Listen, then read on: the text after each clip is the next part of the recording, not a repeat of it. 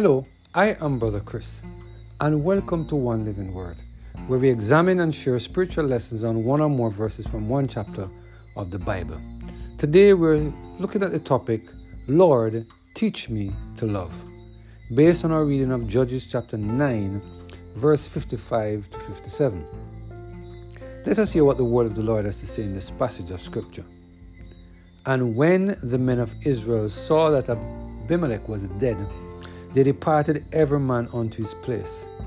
Thus God rendered the wickedness of Abimelech, which he did unto his father, in slaying his 70 brethren.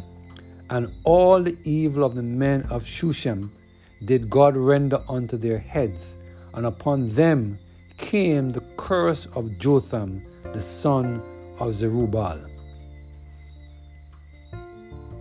God is the only one who can teach us how to love those who persecute us and say all manner of evil against us. The story of Abimelech in Judges chapter 9 shows us how God deals with those who do wickedness against his people.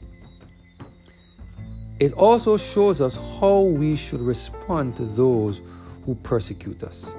In verses 55 to 57, the word of the Lord said the following: And when the men of Israel saw that Abimelech was dead, they departed every man unto his place. Thus God rendered the wickedness of Abimelech, which he did unto his father, in slaying his 70 brethren. And all the evil of the men of Shushan did God render upon their heads, and upon them came the curse of Jotham, the son of Zerubbabel. Here we see that punishment did not only come upon Abimelech, but also on all the people who partner with him in committing atrocities against the people of God. In this story, we are reminded as the children of God not to take revenge against those who persecute us. I am reminded of the passage of Scripture in Romans chapter 12 and verse 19, which says, Dearly beloved, avenge not yourself, but rather give place unto wrath. For it is written, Vengeance is mine, I will repay, saith the Lord. It is very important for us to remember that God wants us to love our enemies. He wants us to pray for those who have done wrong. He wants us to do things to those who try to destroy us with their unsanctified tongues. The Lord knows that if we decided to take matters into our hands, we would never do it in such a way to maintain our position in the kingdom of God.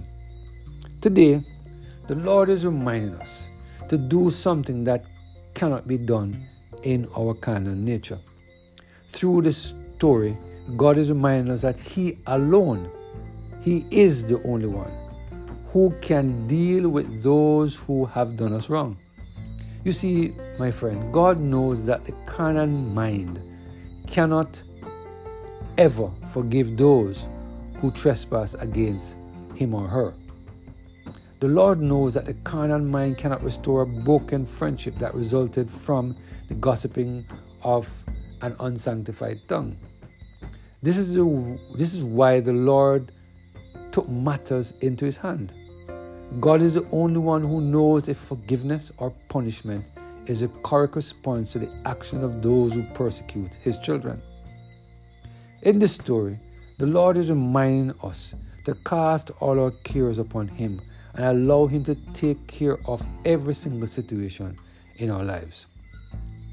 It is very easy to focus on vengeance, but today, the Lord wants us to focus on love and to leave vengeance to Him. Our prayer for those who have done us wrong should be a prayer of repentance. God wants to save all of us, even those who persecute His children. I pray that we will continue to surrender our all to the total control of the Holy Spirit so that He can help us to have the correct response to the actions of those who persecute us and say all manner of evil against us.